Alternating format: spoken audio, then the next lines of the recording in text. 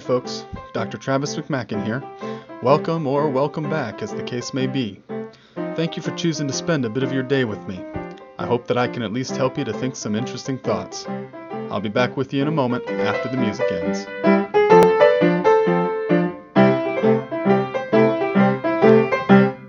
Each January for the past few years or so, I've been teaching an extended adult education series at my local church.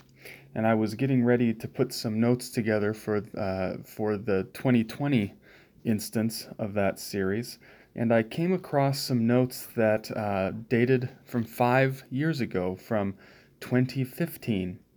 And I recalled that back in 2015, along with a few other folks at the church and the pastor, got together to put on a 4-week series on the Belhar Confession. So back in September 2015, the Presbyterian Church was in the process of adopting the Belhar Confession within its Book of Confessions. I'll say a little more about that later. And we wanted to take the opportunity and educate the congregation on that confession. So we planned a 4-part series. We broke it up. I was going to take the first week on the history and theological significance of the Belhar Confession. And thinking back, I remembered that I did what I normally do, and I ended up over-preparing, and I had to race through quite a bit of my notes. I did not feel as though I got to do it all justice, unfortunately, but I know that people appreciated it.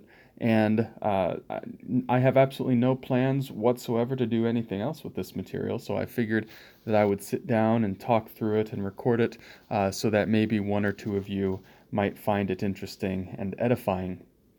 So I'll begin on the Belhar Confession, its history and significance, talking about its history first. And to set the stage, I want to talk a little bit about the social background of the confession, which is, of course, South African apartheid.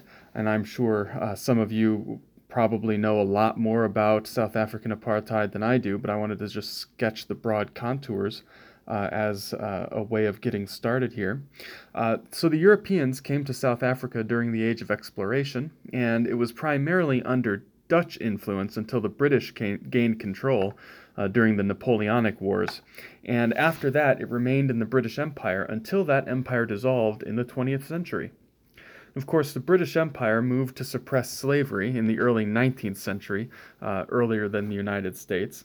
But already by that time, a very hierarchical society was in place in South Africa, with various tribal and mixed race identities, and there were social divisions between the different tribal identities, the mixed race identities, and then the Europeans in that context already in the early 19th century. So those divisions continued to be reified and solidified through the following years.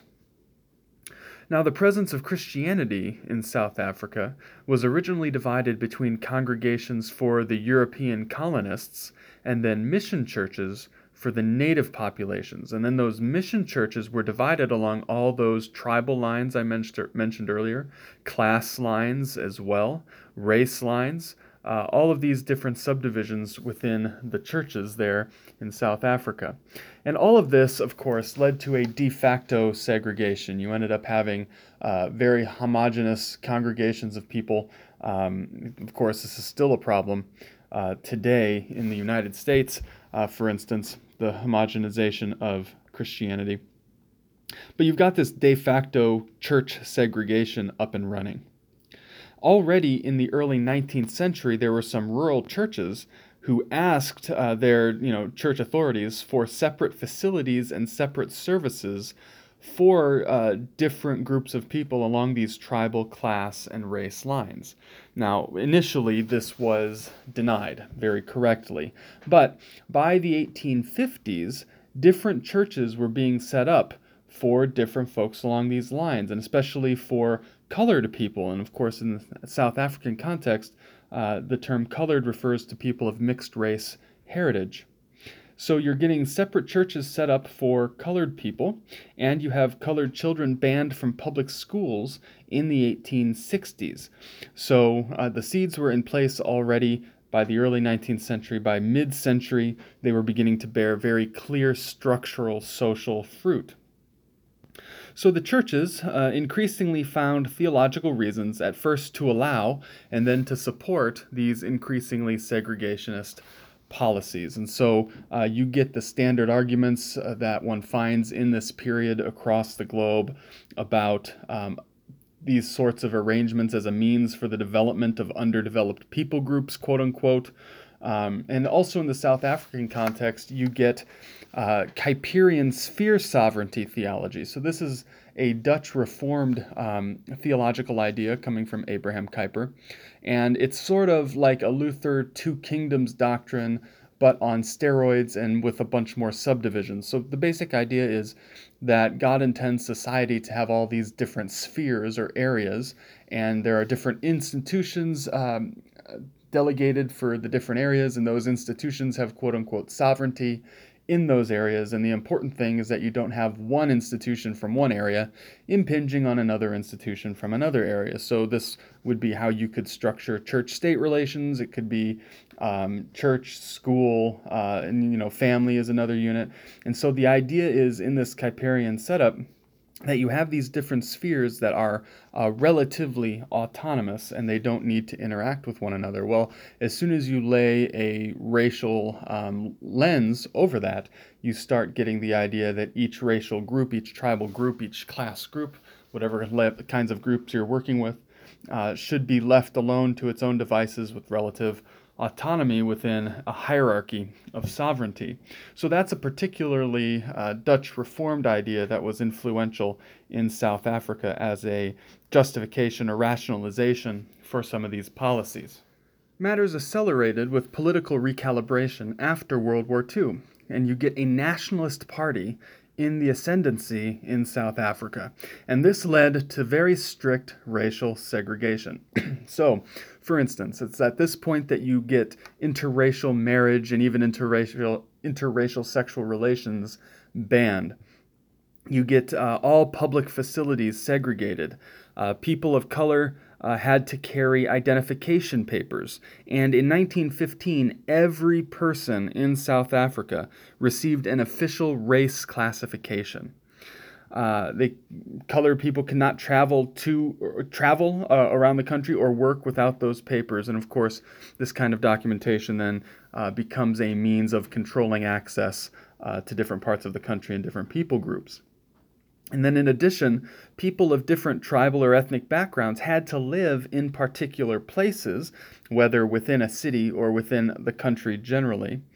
And this made it easier to limit their political voice and deny them participation in the national government. It also, by keeping them separated in these subgroups, makes it harder for them to unite in a larger movement against the very minority European descent ruling population.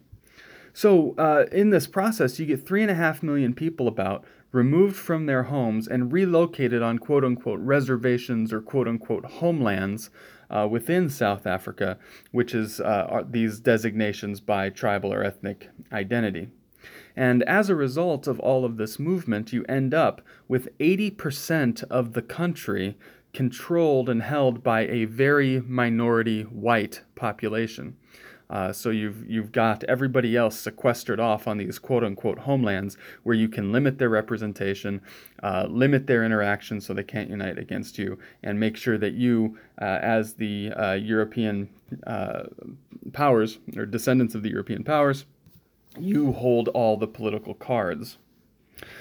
Now, this apartheid state, apartheid meaning separation, this fell apart in the last decades of the 20th century, and the falling apart was a complex process, just like the creation of the situation was a complex process, but you get a new constitution and the beginning of a non-white coalition government in 1994, and that marks the official end of apartheid in South Africa. Nelson Mandela was elected as the first black head of state for South Africa, and he was also the first president elected by a representative vote, because previously, again, you had the folks sequestered in these homelands and their representation restricted. So that's some of the social background to South African apartheid.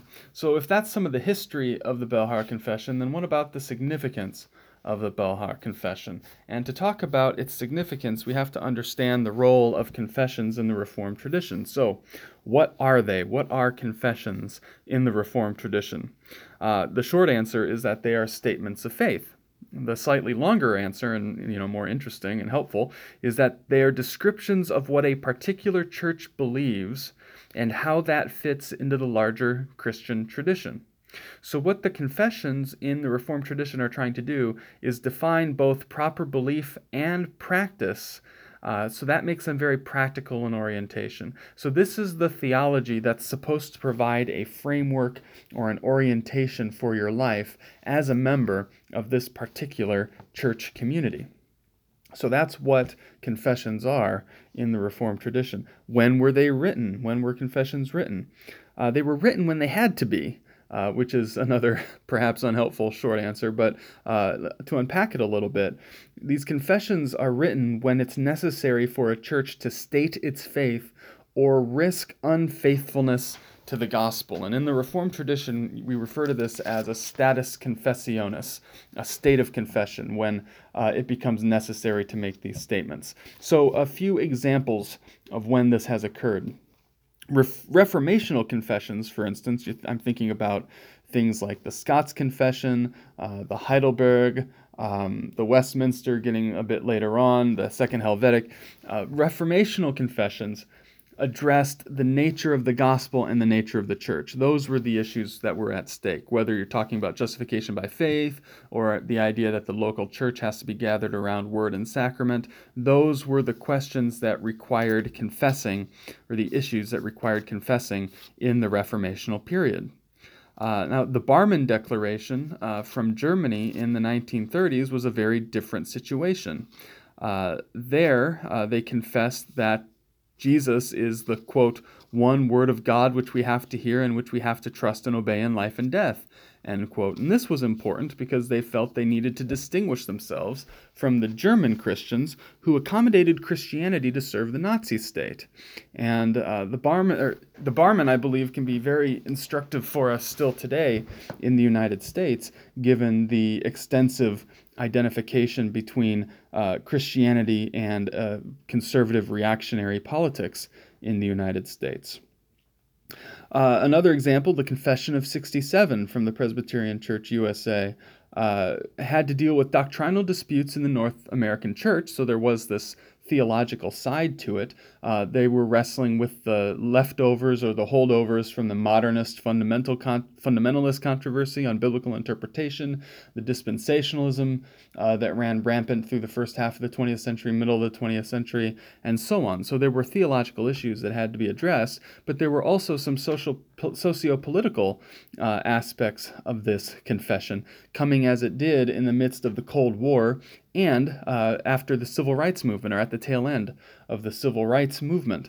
So the Confession of 67 kind of straddles both the theological and the socio-political in its confession. So in each of those cases, the church felt as though it was in a situation where if it did not make clear what it thought about certain pressing issues, then it would be unfaithful to the gospel. So that's when confessions happen in the Reformed tradition. Now, what is the authority of confessions in the Reformed tradition? Well, again, the short answer is that they are subordinate standards. And if we unpack that again, we can get a little more detail. But many of these confessions explicitly acknowledge their situation as subordinate standards, and the thing to which they are subordinate is Scripture. So Scripture serves as the higher norm, and the confessions are there to help you read Scripture aright. So this is what the Westminster says on the subject, quote, "The supreme judge, by which all controversies of religion are to be determined, can be no other but the Holy Spirit speaking in the Scriptures," end quote.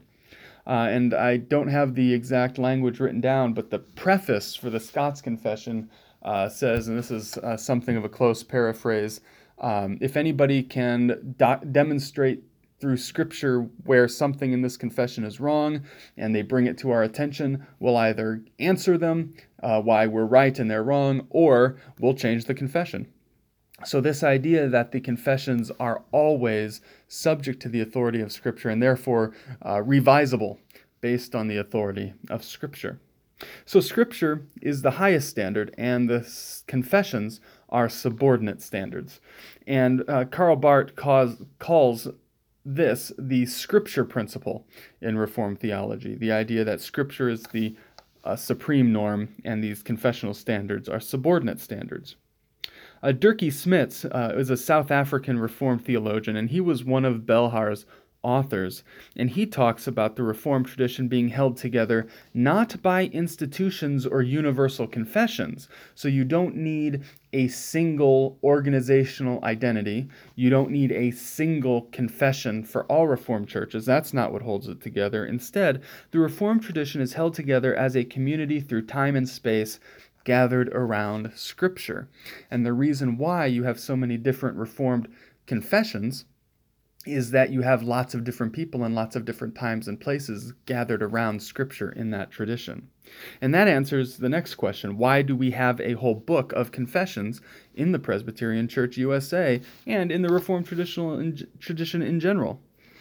Since they are subordinate to Scripture, and our tradition is one of gathering around Scripture, and since these confessions are written at decisive moments in the church's life as a description of that church's faith, it's impossible to have only one universal confession. They have to be contextual. Each confession in the Reformed tradition is a contextual document speaking of to a particular time and place and particular issues in that time and place. They are responsive to the context in which a church is called to preach the gospel. Because again, it's all about whether or not you can stay faithful to the gospel without clarifying what you as a church believe in this situation. And this contextuality is why the theological task is never done.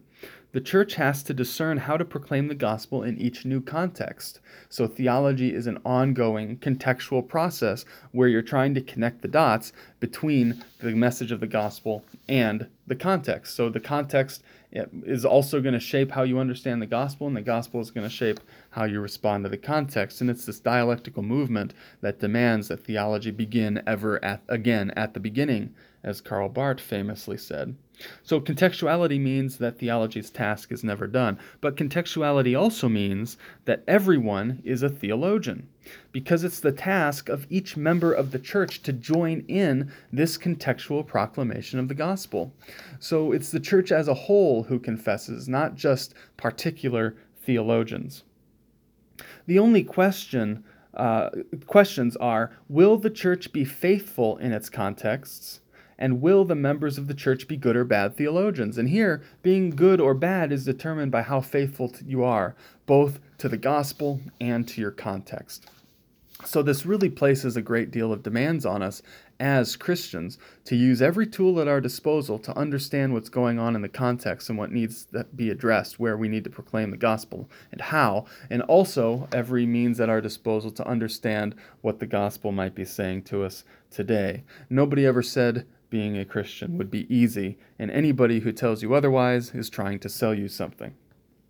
So, why did the Presbyterian Church USA decide to add the Belhar Confessions to its book of confessions? In my reading, the first reason is because of relationships. The Reformed Church of America added the Belhar Confession as an official statement of faith back in 2010. And that's significant because the Presbyterian Church USA and the Reformed Church of America are part of the Formula of Agreement. The Evangelical Lutheran Church of America is part of this, as well as are the UCC. So these four churches have this formula of agreement, which basically means they are in full communion, to such an extent that if you are ordained in one, you are eligible to apply for calls in any of them. So we share ministry and share ordination within this formula of agreement. So since the RCA, the other confessionally reformed group in this formula of agreement, since they adopted the Belhar Confession, the PCUSA adopting it is an act of solidarity within that formula of agreement. Then also, another relational reason is the Uniting Reformed Church in South Africa, and its relationship to the PCUSA. But first, I want you to understand where this Uniting Reformed Church in South Africa came from. It came from a merger that happened in 1994 when apartheid ended. And on one side of this merger was the Reformed Church in Africa, the Dutch Reformed Church in Africa. And that church's membership was black, according to South African designations.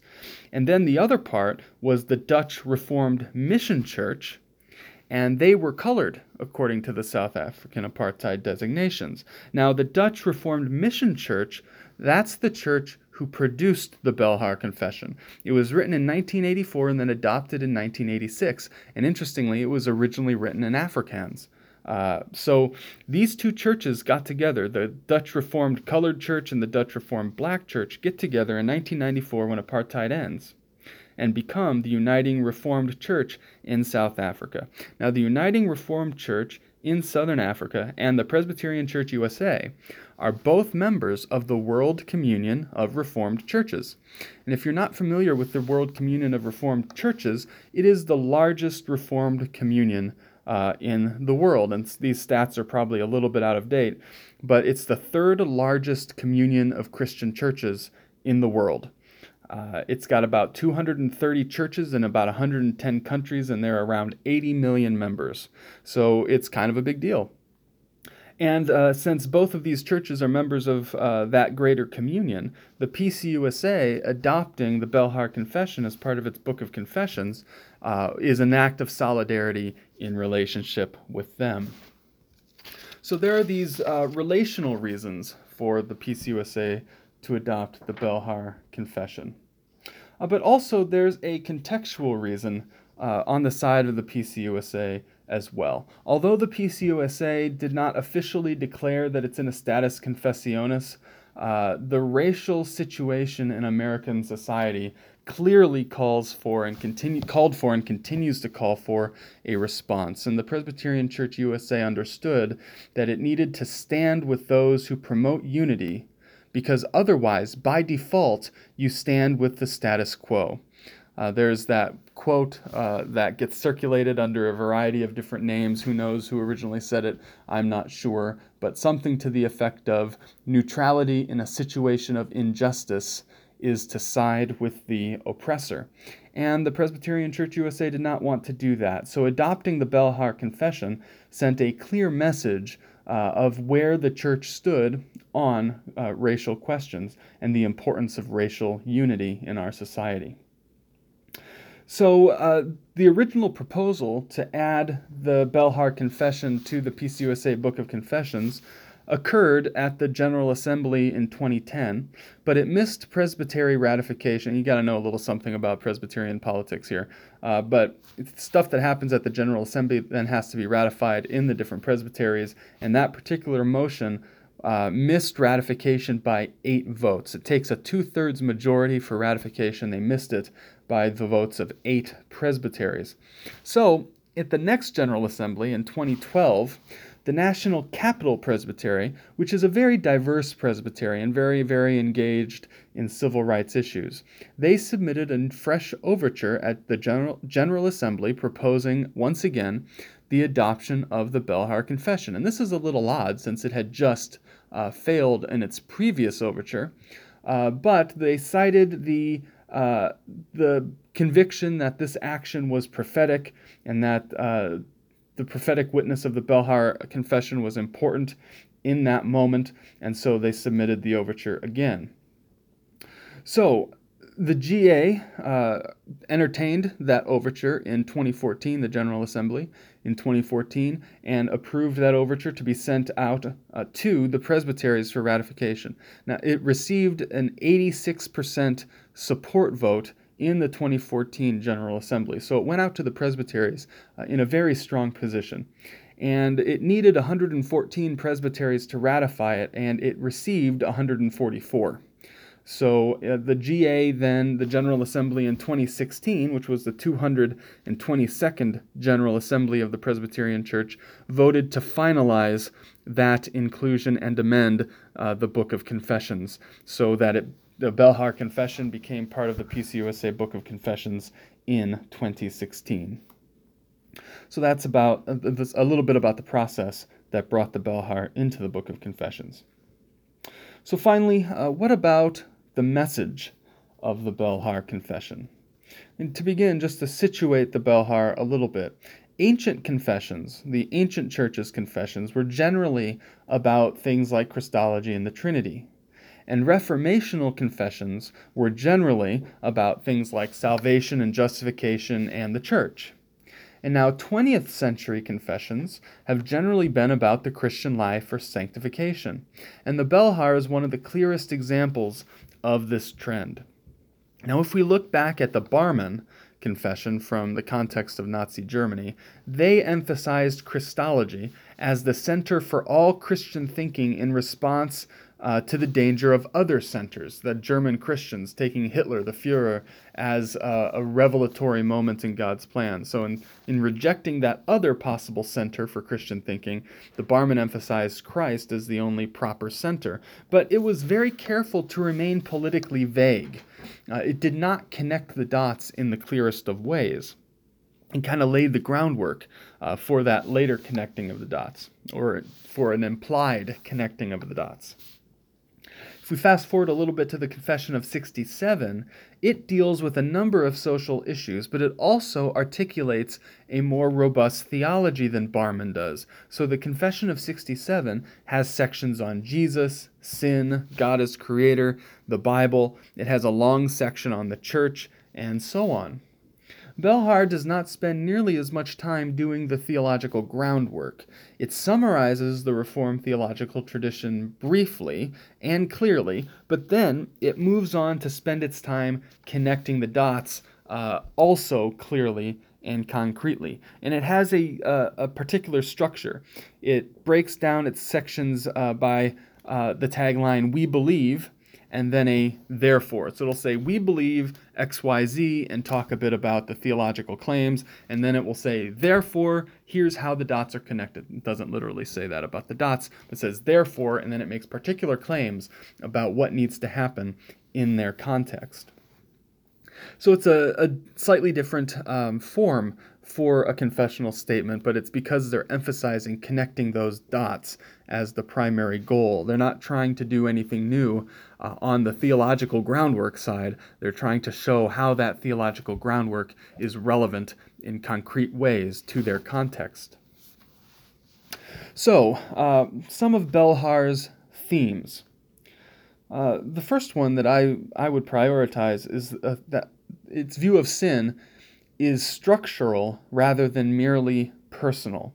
So the Belhar reminds us that our society's problems are not merely moral. They're not just on the individual level. They take shape as larger impersonal forces.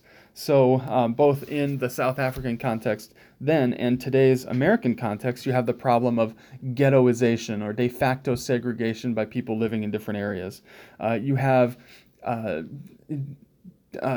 different incarceration rates, and how in the United States brown bodies are incarcerated at a vastly elevated rate than white, quote-unquote, white bodies.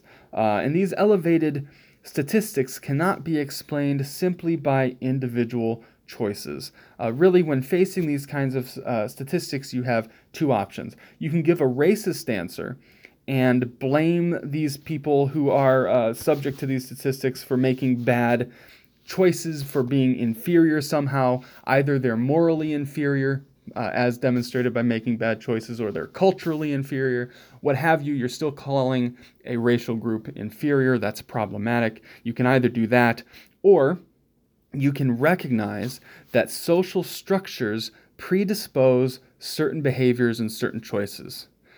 And that's where the Belhar is pushing us, to recognize the social structural side that goes into setting up these environments and to predisposing people to behave in certain ways in the environments. Belhar speaks of unity, not just as a matter of empathy between individuals, not just as a question of mere morality. It's not just about having a friend in a minority group. It's about structures. Unity, quote, must become visible, end quote, in communities. It must become visible in communities and, quote, be manifested and be active, end quote, in those communities. So we're talking about how do we build structures of unity and not just leave things on the individual moral level. All of this pushes beyond interpersonal relationships, and it recognizes that we have to address the problematic social structures if we are going to address these issues effectively. So that's the first theme, the structural versus the merely personal account of sin. Another theme is unity in freedom versus enforced separation. So the Belhar says, quote, unity can be established only in freedom and not under constraint, end quote. And I think an important analytic question to raise here is whose freedom is the Belhar talking about? It is not talking about the freedom of the minority elite in South Africa. It is not talking about white freedom. It's talking about the freedom of the marginalized, of the socially oppressed, of the minority populations in the United States, the majority population in South Africa that was segregated and suppressed. Now, why is it not talking about white freedom? Because honestly, white people benefit and have benefited from the exploitation of non-white peoples. And again, this is not simply a matter of personal minority. It goes back to social structures and problems caused by social structures. So in the United States context, it's not uncommon to hear somebody reply to somebody raising the issue of reparations for slavery. A white person might reply, well, my ancestors never owned slaves. Sure, but your ancestors, if they lived in America at any point, have lived in cities whose wealth has been built on the back of slavery and other kinds of disenfranchisement of African Americans. So once we start looking at it as more than just an individual moral question, as again in the earlier theme, and look at it as a structural question, it's a lot easier to get away from the idea that everybody who is white has benefited from, in America, has benefited from slavery in an economic way, implicitly, even if not explicitly. All United States of America prosperity is built on the back of slavery in the first centuries and the continued disenfranchisement of African Americans ever since then. And the important point that Belhar is making is that the privileged people cannot set the terms for unity. Privileged people cannot set the terms for unity. So this requires an act of imagination on the part of those who are from privileged populations and would like to be in solidarity with oppressed populations. You have to somehow imagine your way out of typical patterns of thinking. It's not about anything that privileged people will do to establish unity, to set the terms for unity, to make unity happen. All that privileged folks can do is to make themselves available for unity and to communicate serious intentions about that through concrete acts of solidarity. But unity, insofar as it is going to happen and going to happen properly, needs to be something determined and shaped by those who have been marginalized. So the third theme in the Belhar Confession that I wanted to identify is justice versus legality. The Belhar says that, quote, or that we, quote, must witness against and strive against any form of injustice, even though the authorities and human laws might forbid, end quote, us from doing so. So here you see them making a clear distinction between what is just and what is legal. And in the United States, we have a lot of trouble with this distinction. And I think part of the problem is that we have a whole academic discipline and discourse built up around the terms, quote unquote, criminal justice, which is just such a misnomer. And it connects the idea of justice with the bureaucratization of legality and totally obfuscates the fact that it's possible to have laws that are not just. It's possible to have unjust laws and to perpetuate evil, even some of the worst evil, in the name of the rule of law. So, some things that were legal when they happened, but that most people, at least today, recognize as horrible injustices. We have things like apartheid. We have things like the Shoah. We have things like slavery. And the list goes on and on. All of these things were legal at the time, but very, very, very wrong. So law must be judged according to the justice of God. And Martin Luther King Jr. says something to this effect in his letter from Birmingham jail, that more people should read more carefully. So this justice desired by God is revealed in Christ. So that justice desired by God means that Christians should engage in self-sacrificial acts in service to solidarity with the oppressed by standing against systems and structures of oppression. This is, after all, what Jesus did. So justice versus legality. Another theme, peace versus security. Belhar says that, quote, God has revealed himself as the one who wishes to bring about justice and true peace, end quote. And I think in the American context, especially after 9/11, I'm old enough to remember before 9/11. It happened when I was an adult. I'm teaching students these days who were born after 9/11, who have absolutely no concept of what the world was like. I tell them about stories about going to airports before 9/11, and they can't believe the lack of security that was in place then. In the United States, it's easy to miss the distinction between peace and security because we think that peace simply means the absence of war. That we have peace if people are not actively shooting at us. But this leads to thinking of peace merely in terms of security. And security is maintained by the threat of violence and the use of violence. Peace in the Judeo-Christian tradition is very different. It means positive conditions for human flourishing. It's not just the absence of open conflict, it's how do you set up the positive conditions for human beings to flourish and lead robust, meaningful lives. Security equals the threat of legal violence to prevent or redress illegal violence. But peace equals a society where no one would even think to use violence. That's the difference. So we have to shift our vision. And protesters in the United States have reminded us that with the slogan, "No justice, no peace." Policing or enforcing laws, the question of security, the question of legality, all that can help keep people from shooting at you to some limited extent, but only the positive pursuit of justice through addressing structural problems can lead to peace. Security just tries to confine the violence to a population of people that the privileged don't particularly care about. But peace means pursuing a kind of a vision for society where all people in that society flourish. So peace versus security. And then the final theme that I think is especially important to bring out in the Belhar Confession has to do with the church's being as mission. And here's another quote from Belhar. Quote, God has entrusted the church with the message of reconciliation in and through Jesus Christ.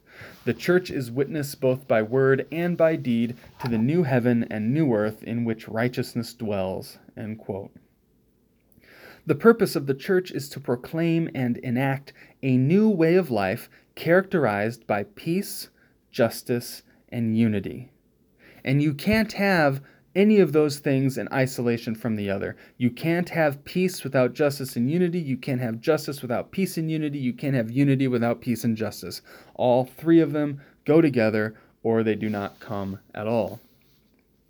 The church betrays its being, its very reason for existence, and its Lord. It ceases to be the church of Jesus Christ and becomes just one more ultimately self-indulgent special interest group if it does not proclaim and enact the message of Christ's reconciliation.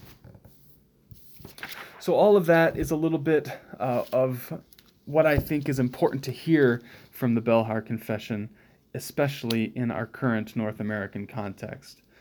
Thinking ahead, I would love for the Presbyterian Church USA, and of course nobody's writing me from Louisville to ask my opinion on these things, but if anybody significant is listening, I think it would be wonderful for the PCUSA to consider adopting the ACRA Confession. The ACRA Confession is similar to the Belhar Confession in basic orientation, but it addresses primarily questions of economic injustice. So since we now have the Belhar in place as a church, I think the ACRA is where we need to move next. So I hope that this has been helpful for at least some of you. I've enjoyed getting to remember the Belhar Confession and dwell with it again for a little while, and I'll look forward to speaking to you again sometime in the future. You've been listening to the McCracken Cast. I am, and hopefully will remain, Dr. Travis McMacken. I do all the production work myself, in case you couldn't tell, but the music is by my son Connor. Until next time, think interesting thoughts.